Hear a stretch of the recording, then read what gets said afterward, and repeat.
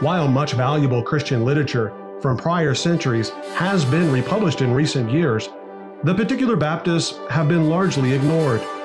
Yet, their contributions in the areas of biblical exegesis, theology, history, and practical Christian living have much to offer today's church. The Particular Baptists have always demonstrated a firm and faithful commitment to the gospel of Jesus Christ, its proclamation to all the world, and the inspiration, inerrancy, and absolute authority of all of Scripture. We at Particular Baptist Heritage Books desire to champion this God-glorifying, Christ-exalting, word-centered legacy by producing high-quality, handcrafted, hard-cased editions of Particular Baptist works, which we hope will endure for generations to come. Particular Baptist Heritage Books is a nonprofit publishing ministry founded in connection with a local church. With the help from an advisory board consisting of Calvinistic Baptist pastors and scholars, we seek to preserve the history, theology, and relevancy of our Particular Baptist forebears by publishing and promoting their most important literary works. Our mission is to glorify God and to strengthen His church by furnishing Christians with the very best of the Particular Baptist literary heritage. And so we invite you, come and deepen your Baptist roots at www.particularbaptistbooks.com, www.particularbaptistbooks.com.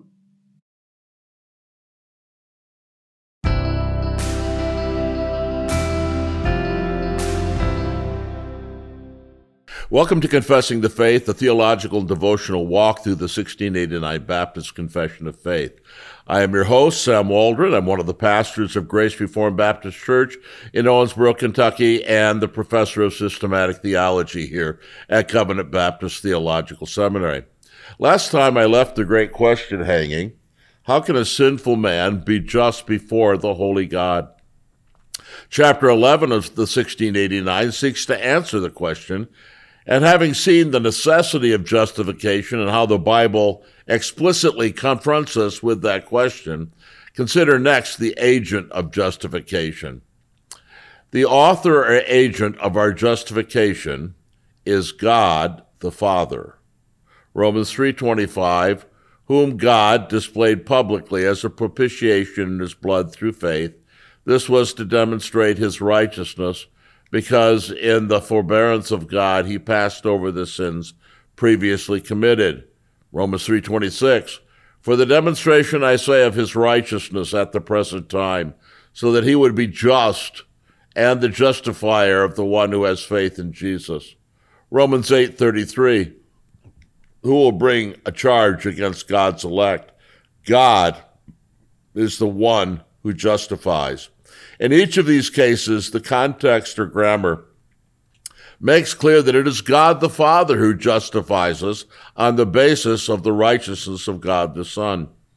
He sustains the majesty, the Father does, of the Godhead in the work of redemption. He is the one who justifies. We must never think, therefore, that we must justify ourselves in God's sight by our apologies for sin, our rationalizations or excuses, or our good works.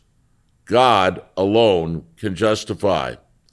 But this brings us to the meaning of justification. Under the meaning of justification, or the verb justify, we must first think about its familiar and mundane usage.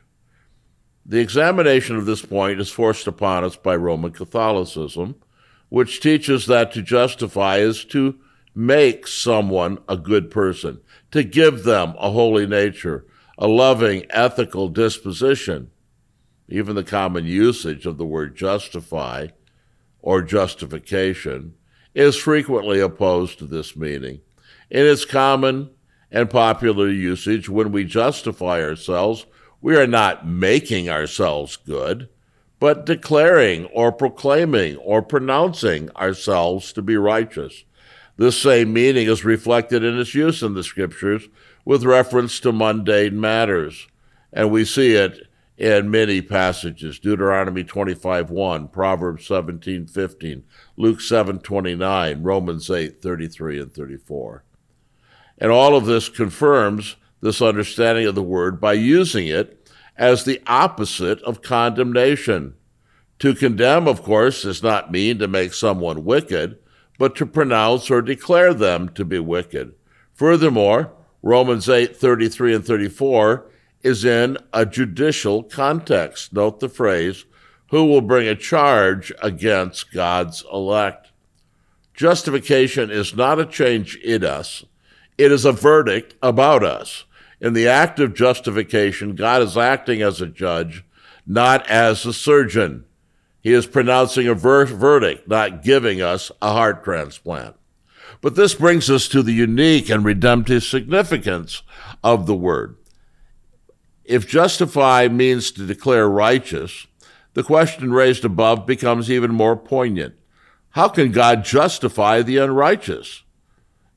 The Bible says that he hates such judges as justify the wicked. Yet the Bible declares that God is indeed justify the ungodly.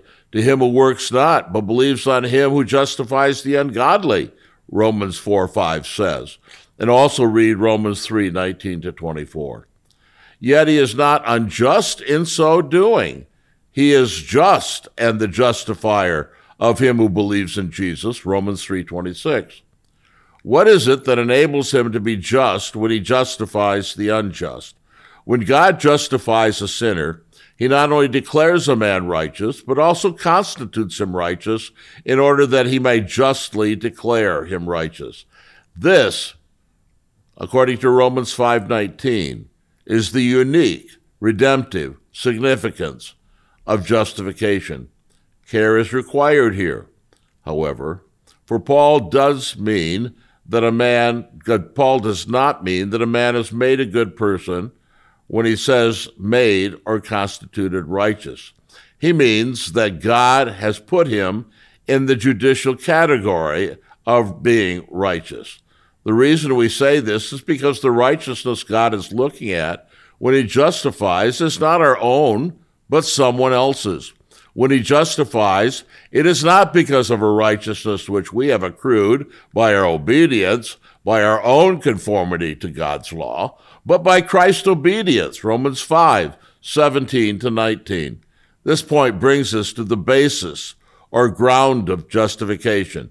Justification by faith alone is justification on the ground of Christ alone.